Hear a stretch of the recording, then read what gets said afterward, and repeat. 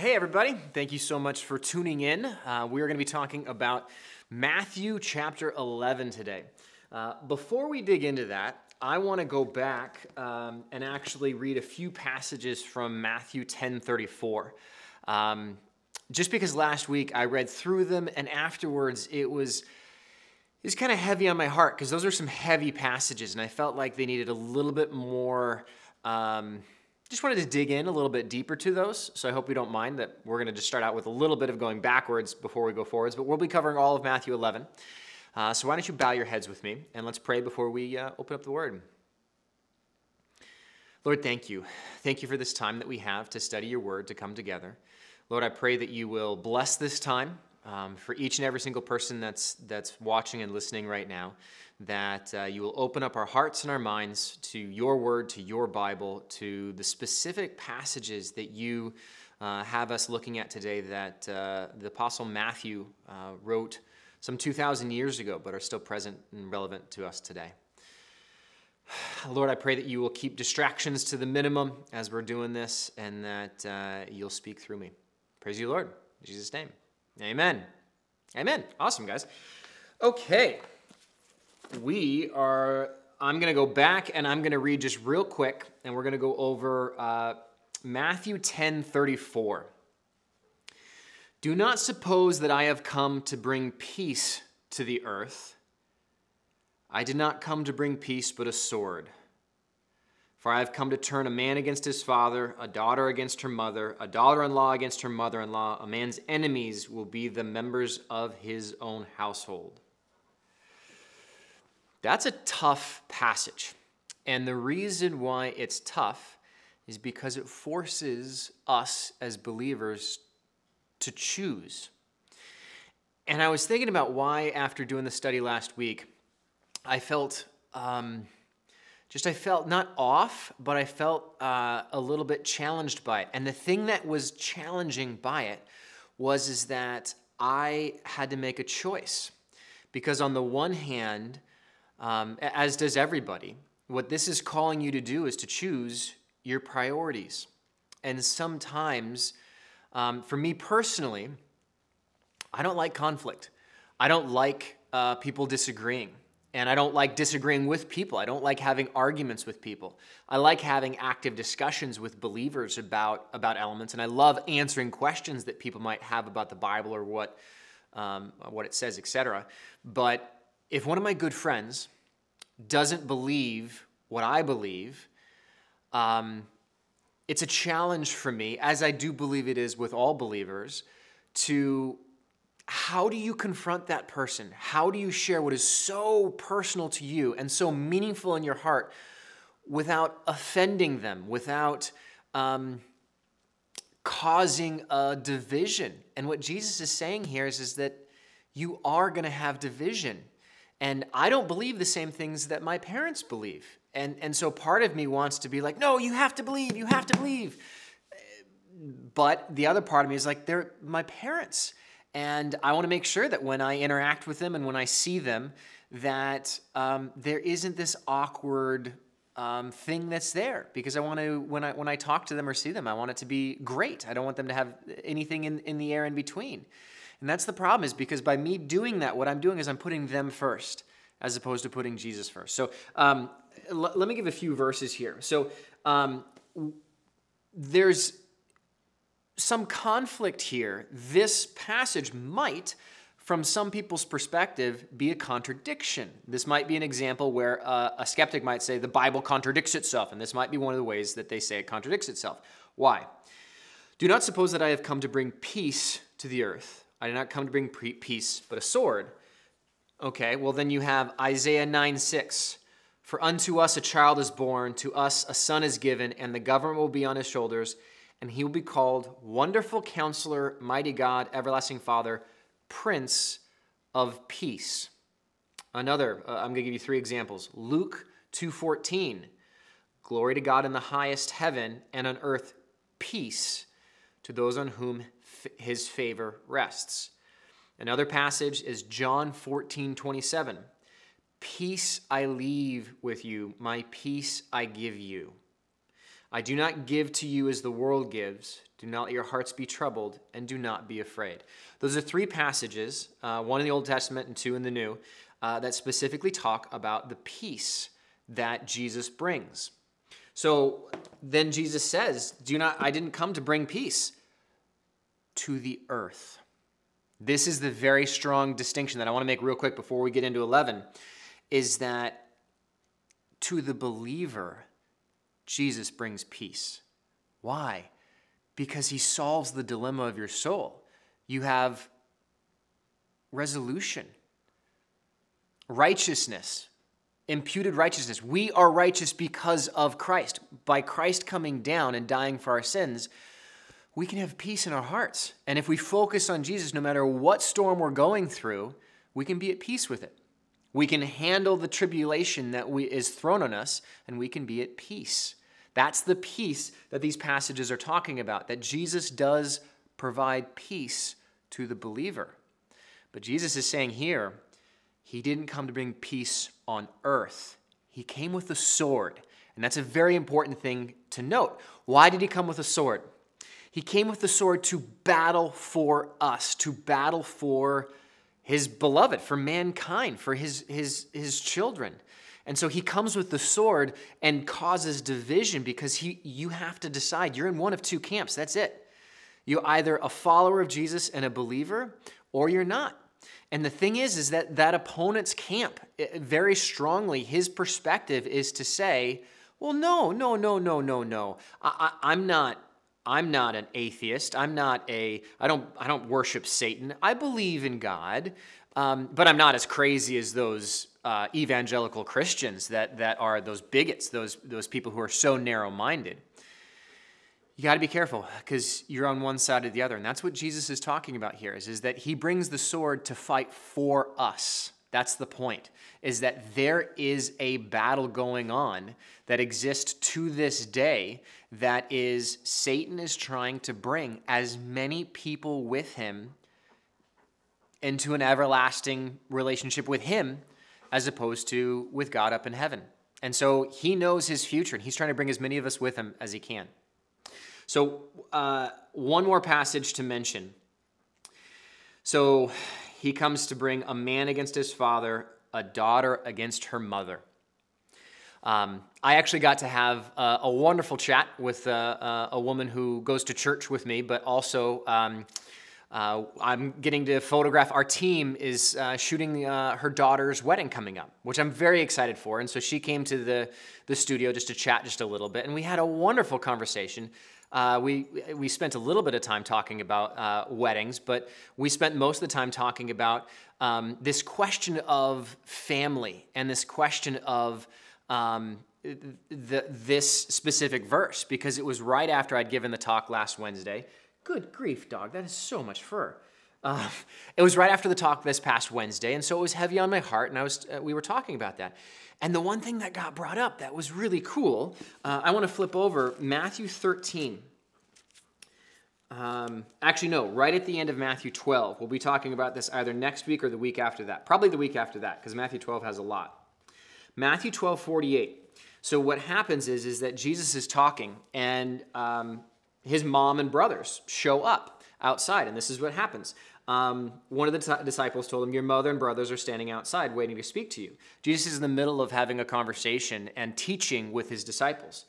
And Jesus says, who is my mother and who are my brothers? Pointing to his disciples, he said, here are my mother and my brothers. For whoever does the will of my Father in heaven is my brother and sister and mother. And the discussion that I had in that conversation is the reality that, yes, you might have division in your family because of this, because of Jesus. You might be at odds with your parents. You might be at odds with your siblings.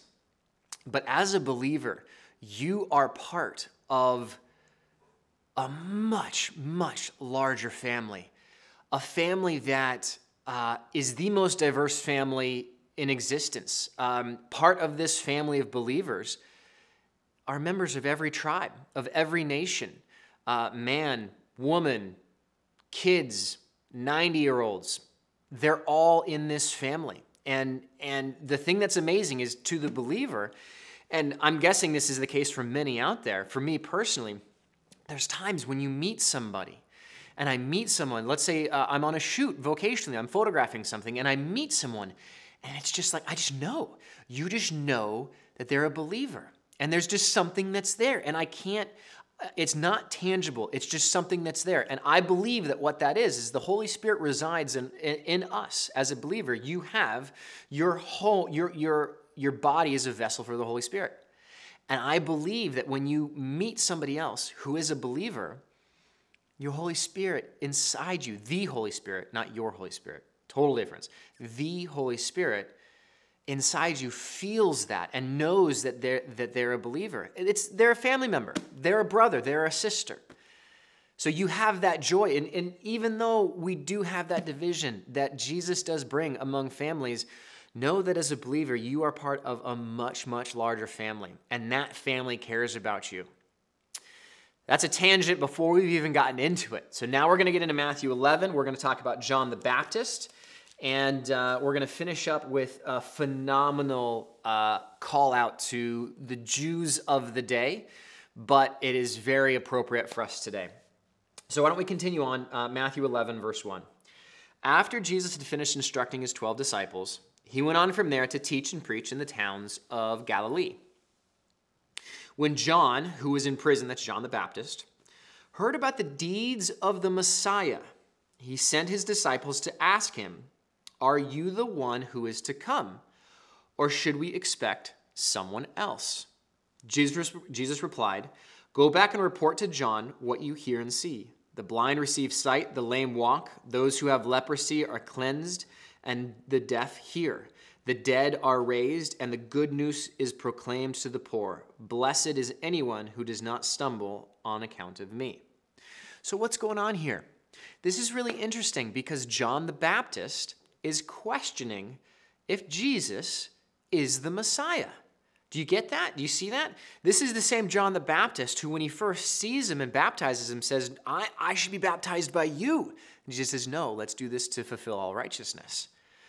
So when John the Baptist first meets Jesus, he says, this is the Messiah. This is the Messiah. Follow him. But now, why is he questioning him? Why is John the Baptist questioning if Jesus is the Messiah? Because if you look at the Old Testament scripture, from their perspective, they don't have a New Testament, so it's just simply scripture. If you look at scripture, the prophecies concerning the Messiah talk about several different things, a lot of different things. There's some arguments are that there's over 600 prophecies of the Messiah. Some say 300. The one I heard recently was 333. And I remember that because it's 333 and it's easy to remember. But some of those prophecies are concerning the first coming of Jesus, and some of them are concerning the second coming of Jesus. Now, we know today, because we have the New Testament, and we have Jesus specifically telling this, that he is going to come back. And when he comes back a second time, this is the second coming of Christ. His first coming, he comes very meek and mild, and he does the two parts. There's two aspects that the Messiah is supposed to fulfill. One is to solve the sin issue and to solve our repentance and our need for restitution with God. The second thing is judgment and wrath. So John the Baptist is questioning if Jesus is the Messiah because a lot of the Jews were expecting the Messiah to come and overthrow Rome. They were expecting in their lifetime to see all the fulfillments of the Messiah, both the first coming and the second coming. They were looking for a political world leader, which is why so many Jews of that day rejected Jesus as the Messiah, because he was this loving, tender, caring guy that the kids ran up to. He wasn't some world leader that was going to take on King Herod. He was this passive, powerful, but meek. Meek, I love the definition of meekness being power under control. That's Jesus. So John the Baptist is asking this question. It's like, are you the Messiah? Is what he's asking. So I want to open up, so I want to open up, I used this last time, I'm going to be using this a lot. It's a phenomenal, this entire thing, this is a commentary on both Matthew and Mark, but it's so deep with so much information that I love digging into this. One of the things that we have to make sure to do when we're studying the Bible, and this is something that I'm learning now in my master's program, hermeneutics. Strange term, but basically what that means is just proper study of the Bible. The important thing to do when I read the Bible, the first thing I do, as I assume most people do, is immediately take it to what does this mean to me today, right now? And the important thing to note is that the Bible is the inspired word of God. What does that mean? The original writers of the books in their original text are the inspired word of God. What do I mean by that? When Matthew wrote this in the original language, the original words that were written down are the inspired word of God. The translations are not. So when we look at this, what we need to do is each of the translations, the NIV, the King James, the ESV, the American Standard Version, all these different translations of the Bible are going back to the original Hebrew, the original Greek, and the original Aramaic, and trying to determine what the original meaning was of that passage and verse. So what we need to do when we study the Bible, that is the reason why you have different translations of the Bible. The different translations, and I'm actually going to do a separate video on this, and I'm probably going to shoot it in the next week or two, and it's going to be all about the different translations of the Bible and what the differences are. The important thing to note is that one of the things that skeptics say is that, well, the Bible has been translated so many times. There's so many different versions upon versions upon versions that we really don't know what it actually means. We don't know. It's like the telephone game when you have a whole room full of kids in a big circle and you start with a message and you pass it ear to ear to ear to ear. What comes back around is totally different than the original message. So the Bible shouldn't be taken literally. It's just a good teaching tool for us today. No, when they do the translations, they go back to the original language of the original scripture, and the goal of each translation is to determine this exact word that Matthew wrote down. What is it that he's trying to say with this word, this sentence, this phrase, this passage?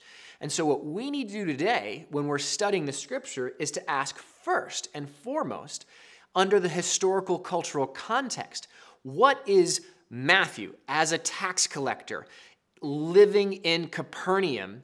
What is he saying to the people that he's writing this to? He's writing this, I think it's like 66 AD, something like that. I'm just throwing that out there. It's well after Jesus has risen and the cross and all that. This is years later. Matthew is writing to the new church.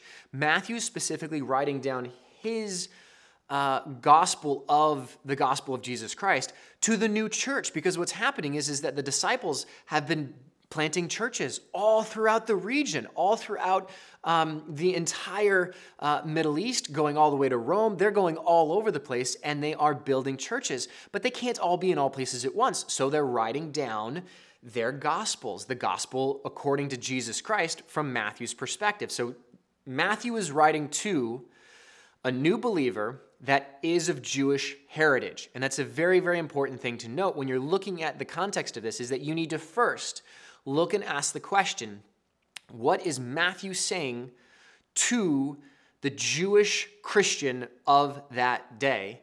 And then after that, you can then say, okay, well, what does that mean to me today? And that's what we're going to do. That's what we're going to do. So what I want to read a few things here. So first, a little commentary on John the Baptist. According to Josephus, who is a Jewish historian of that day, Herod imprisoned John the Baptist in the fortress of Machaerus, east of the Dead Sea. John had been imprisoned during Jesus' extensive Galilean ministry, perhaps as long as a year. The one to whom he had pointed, the one who would come in blessing and judgment, had brought healing to many, but it would seem judgment to none. So this is what I talked about earlier. This is the fact that John the Baptist was curious, because John the Baptist said the coming Messiah is going to bring healing and judgment. And John the Baptist is saying, okay, I'm seeing the healing, but I'm not seeing the judgment. He brought healing to many, he's talking about Jesus, but it would seem judgment to none, not even to those who had immorally and unlawfully confined the Baptist in a cruel prison, doubtless made more unbearable for its contrast with his accustomed freedom. So what is this saying? What this is saying is that John the Baptist is a little frustrated and a little bit questioning if Jesus is the Messiah, because he was supposed to be this political world leader that is going to overthrow Rome, and yet here's John the Baptist in prison for up to a year by King Herod. And ultimately, we're going to see in Matthew 14, John the Baptist gets beheaded by King Herod. So that provides some historical context here about John. But what I want to do now, it's important to keep these things in mind as we move forward. So let's continue reading. As John's disciples were leaving, Jesus began to speak to the crowd about John. I find this really interesting, and I just got to stop right here and just make a note. So Jesus is sitting there, and he's teaching in Galilee, right? So he no doubt has a large group in front of him, and then two of the disciples, I don't know if it's two, it says disciples, so we don't know how many there are, of John the Baptist, say John the Baptist is questioning whether you're the Messiah or not. And he's in the middle. He's got a group of people in front of him. If I were in Jesus' perspective, and I'm sitting here and I'm teaching to these followers that are listening to every word that I say, and someone comes from John the Baptist, who is a predecessor, John the Baptist built his ministry, paved the way for Jesus. As soon as John the Baptist leaves, the normal human thing to do would actually be to talk yourself up. To talk about, well, I am the Messiah, and this is the reason why, because you just had to defend yourself against John the Baptist. But I love that what Jesus does, I mean, obviously Jesus is fully man, but he's fully God. And so to make that comparison, I just like to put myself in those shoes just to see the contrast. So what does Jesus say? He talks him up, and he explains who John the Baptist is. What did you go into the wilderness to see? A reed swayed by the wind. A reed swayed by the wind is simply the idea of just someone who is very, goes with the flow of the political climate and says whatever you want to hear. If not, what did you go to see? A man dressed in fine clothes. Fine clothes here, it actually references the original text. It means fancy duds, basically, but also almost soft clothing, almost effeminate is actually some connotations to that. No, those who wear fine clothes are in kings' palaces. And that might actually be a shot on King Herod, who has John the Baptist locked up. But let me continue. Then what did you go out to see? A prophet? Yes, I tell you, and more than a prophet. This is the one whom about it is written, I will send my messenger ahead of you, who will prepare your way before you.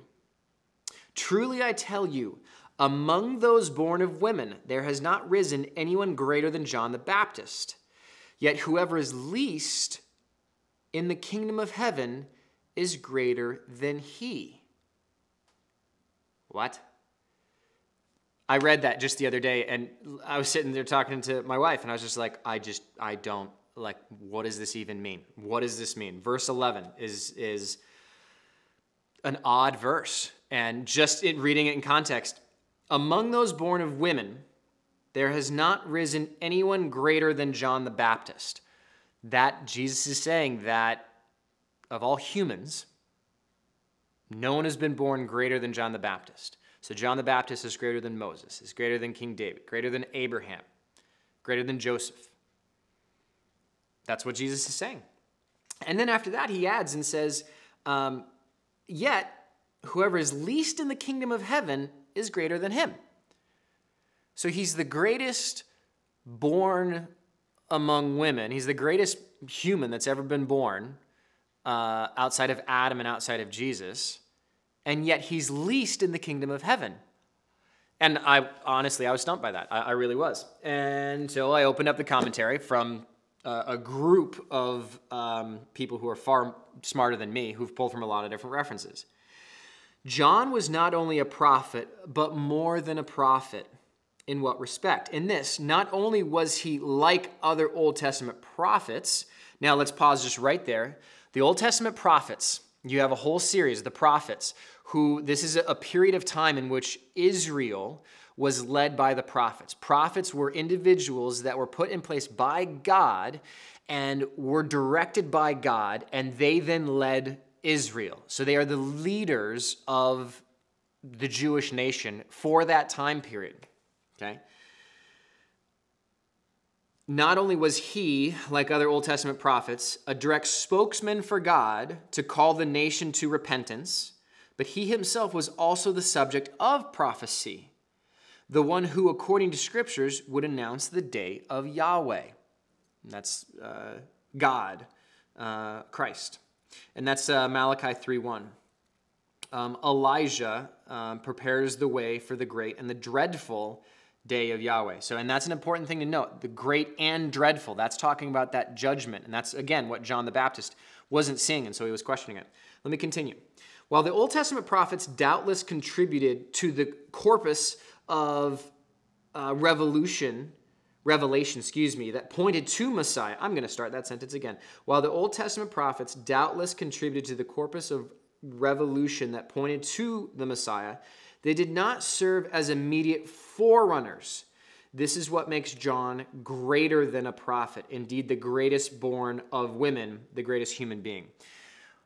Okay, so let me explain. He is a prophet of God, meaning that he is calling the nation to repentance and he's leading Israel. But unlike anybody who has ever lived before, John the Baptist has the privilege of being the one to pave the way for the Messiah. That is the reason why he is the greatest born among humans, because God, in all his greatness, Yahweh, has come down to earth to be among us. And John the Baptist is the one who gets to tell that. That's why he's the greatest born among women. Now, in what way then is the least in the kingdom greater than John the Baptist? That's the second half of that. How is John the Baptist least?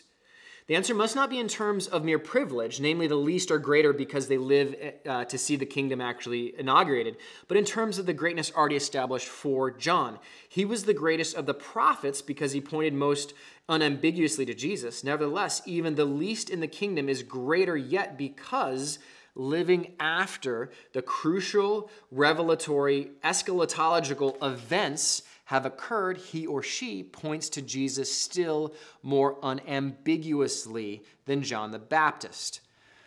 What they're saying here is that after John the Baptist, we have the new covenant. And after Jesus ascends into heaven, you have the new covenant. You have salvation in Christ. You have the whole new system. And so because of that, John the Baptist is still part of the older system.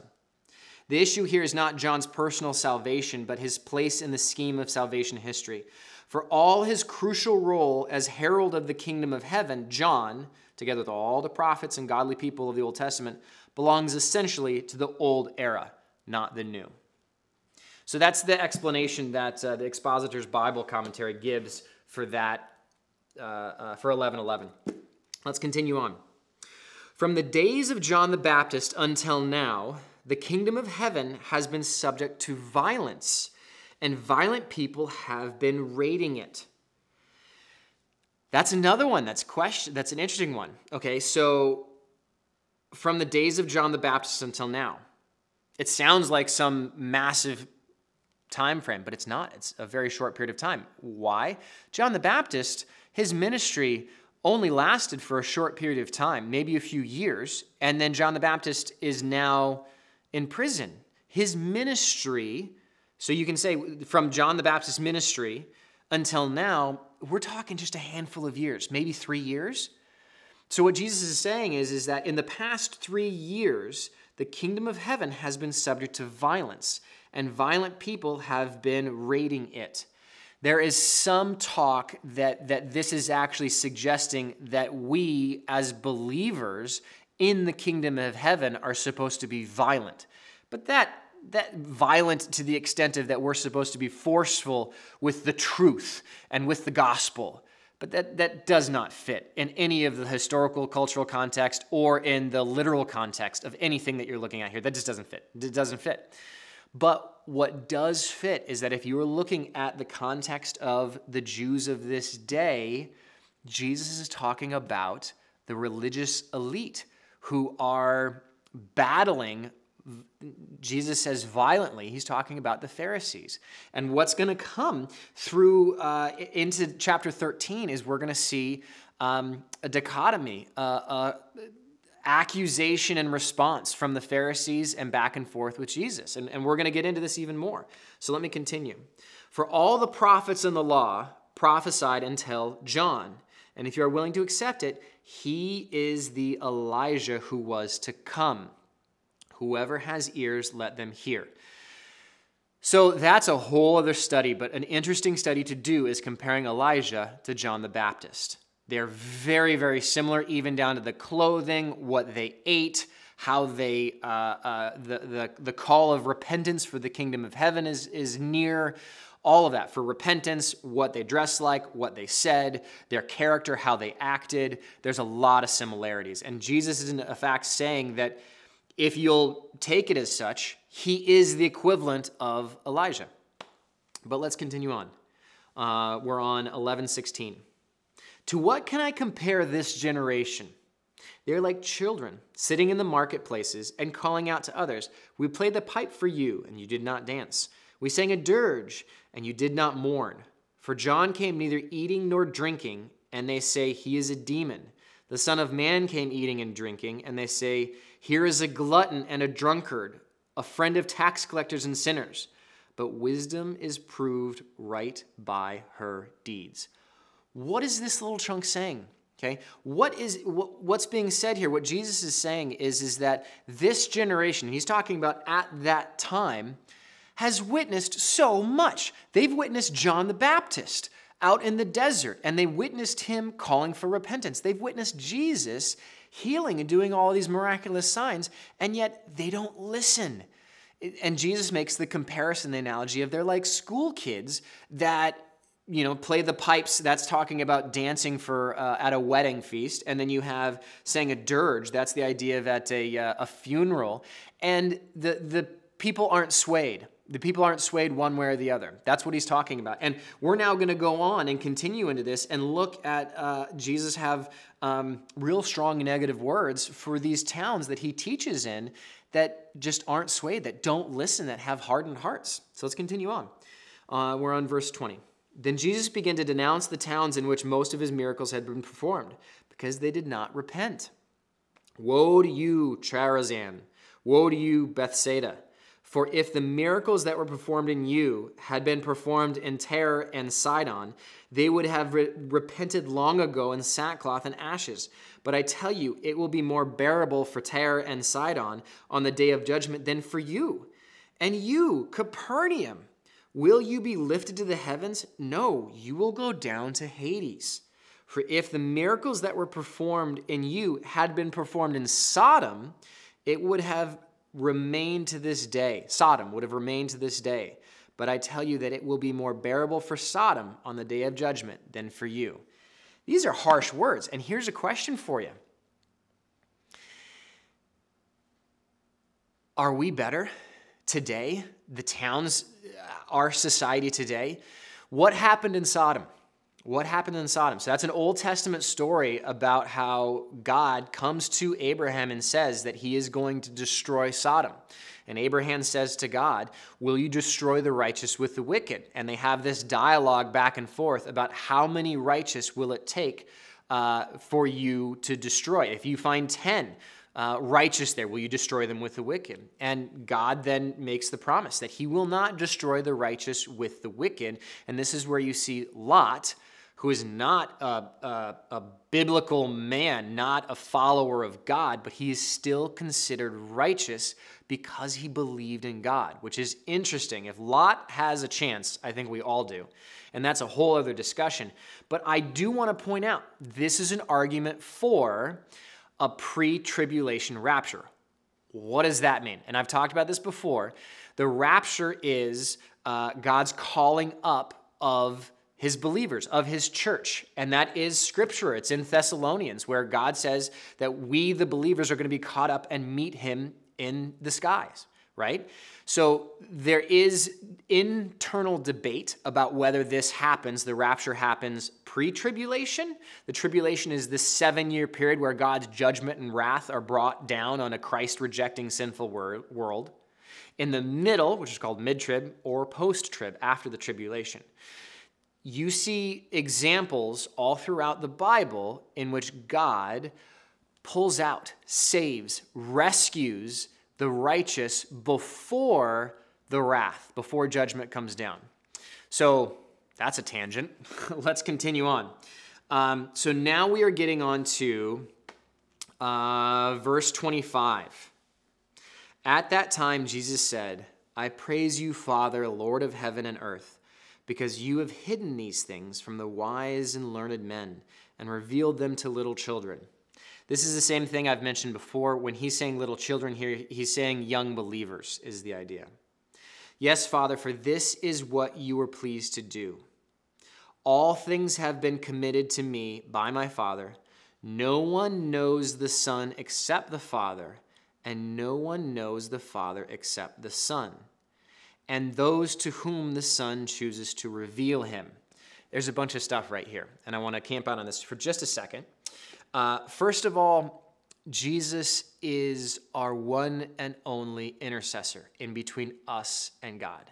He is, the Bible talks about the fact that he stands in the court of judgment and stands as our defense attorney before God. He is the only intercessor between us and God. And that's what Jesus is saying here, is that no one knows the Father except the Son. He is our one intercessor in between us and God. This is where you can have some differings of opinions. The Catholic faith does believe that you can pray to the saints, to past people who have died, to Mary. You can pray to all these different people who have been sainted to intercede on your behalf to God. That's not what the Bible teaches, and I'm just pointing that out. Another thing to note, those to whom the Son chooses to reveal him. This is one of the few passages that gives food to the argument of what's called predestination. This is an internal debate. And what I mean by that, there are doctrine, which are the essential fundamentals of Christianity. And I'm not going to go through and explain all of them, but the most basic one is that Jesus Christ is fully God, fully man, and that he went to the cross, died in place of us to cover all of our sins, and that after being fully killed and dead, he rose from the grave 3 days later and now sits in heaven as our intercessor. That is the fundamental elements of Christianity. Now you have non-essential debates, and one of those is this question of predestination. What is predestination?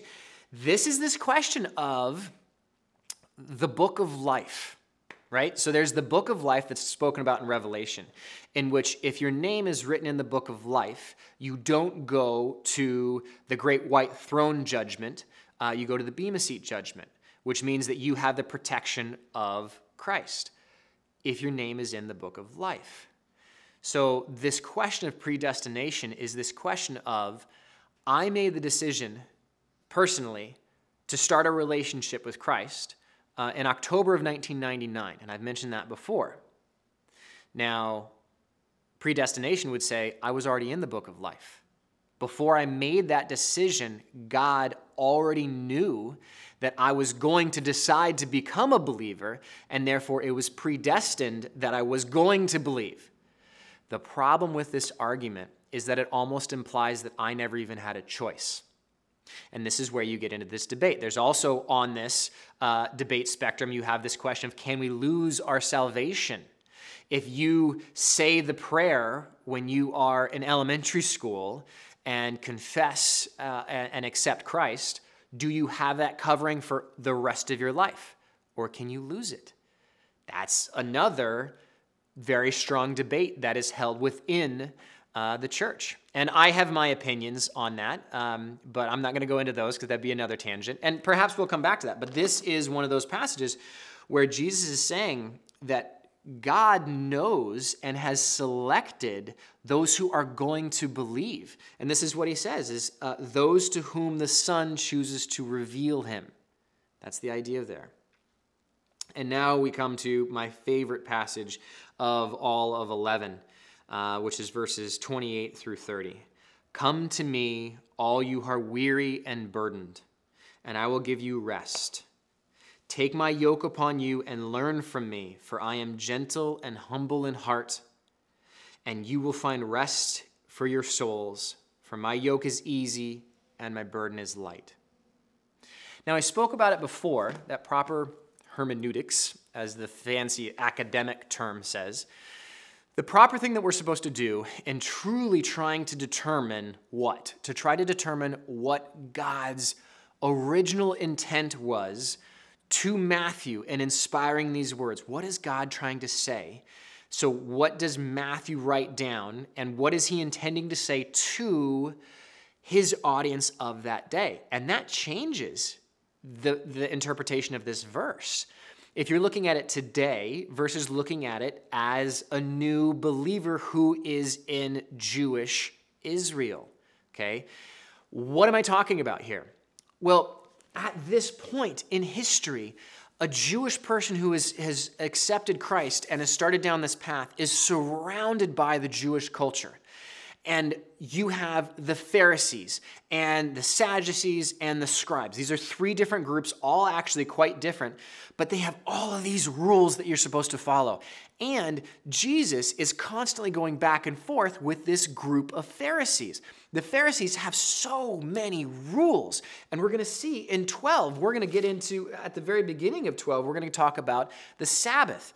And the Pharisees are going to challenge Jesus because they're walking through a field on the Sabbath, and they take some kernels of grain, rub them together, and then eat the barley, eat the whole grain of wheat. And the Pharisees are like, aha, blasphemy.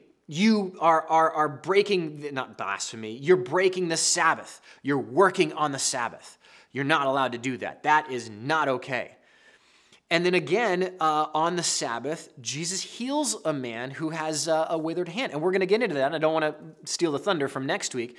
But it's this whole battle going back and forth where you have those that are the religious elite who are seen as being these people that you're supposed to aspire to be, create this really harsh religious way of life. So Jesus is actually saying to them, come to me, all you who are weary and heavy burdened by this religious talk, that all of these rules and all of these things that you have to do. You can't eat this. You can't say this. You can't go do this. Jesus created a whole new covenant that covers that. And so what he's saying is he's saying that old way is gone. Come and follow me. My way is so much more simple, so much more light. I will bring you peace and you'll find rest.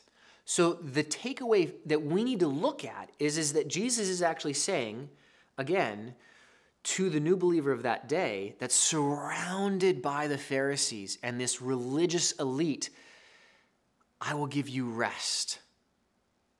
But to us today, we're also heavy laden. We are also heavy burdened in a totally different way.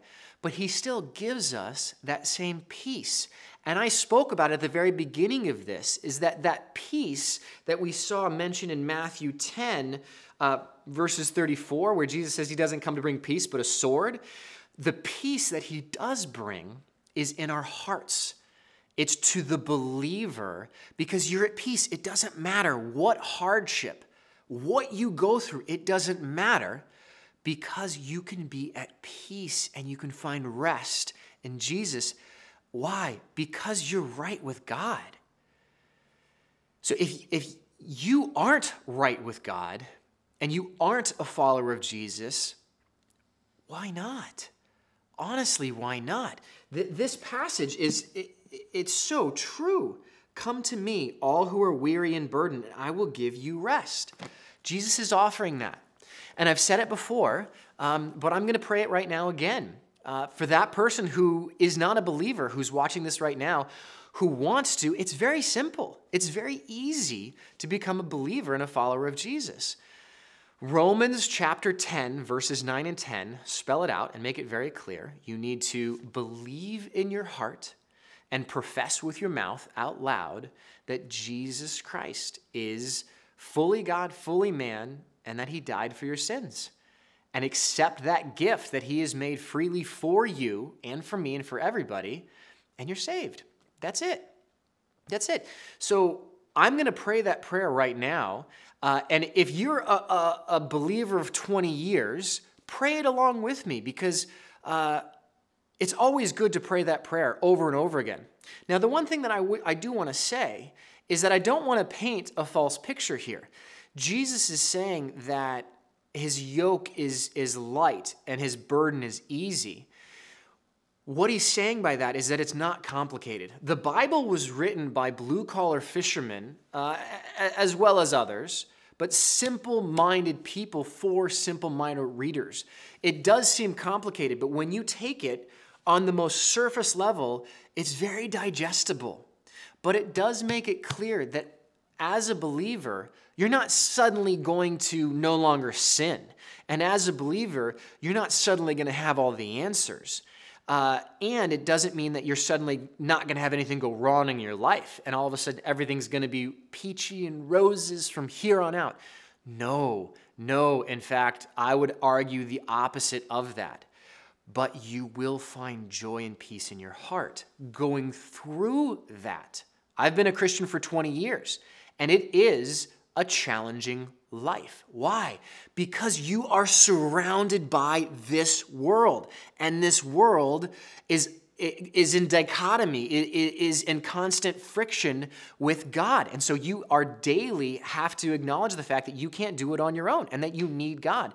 So the peace that I have and the joy that I have is knowing the end and knowing that it doesn't matter, that the hardships that I face today, that Jesus has already won.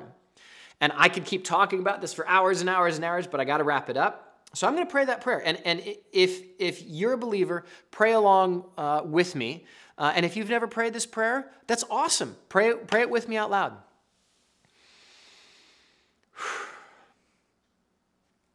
Lord God,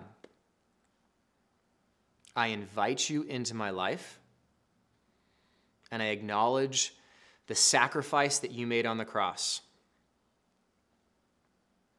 I surrender my life to you, and I ask that you come and fill me up. Thank you. Thank you for saving me. Thank you for coming down to earth. Thank you for your word. Pray all this in Jesus' name. Amen. That's it. If you just prayed that prayer for the first time, you are saved. You are a believer. It's very exciting. I would challenge you, if you just prayed that prayer for the first time, let somebody know. In this pandemic age that we live, so many people are doing church in isolation on their own. Who do you know that's a believer? Reach out to them. Let them know. Find a church that's local to you and get involved with it. This Bible study that we do, it airs every Wednesday. Dig in, dig deeper. Go back and watch previous studies. Start a study of your own and digging into Scripture. It's exciting stuff. It really, really is exciting stuff. but it's important that you get connected and have fellowship with others. And that's really hard to do. You can always reach out to me. In the midst of this pandemic, it's just hard to do. It's hard to have that fellowship. But you can reach out to me. My email is dave@davebigler.com. I'm happy to connect you with a church or just have a conversation with you. So that's it for this week. Next week, we're going to be looking at Matthew chapter 12, and we're going to start out with looking at the Pharisees continuing to accuse Jesus of breaking the law. In this situation, he's talking, the Pharisees are accusing him of breaking the Sabbath law. So thank you very much. Have a phenomenal week. I love you guys, and I'll see you next time.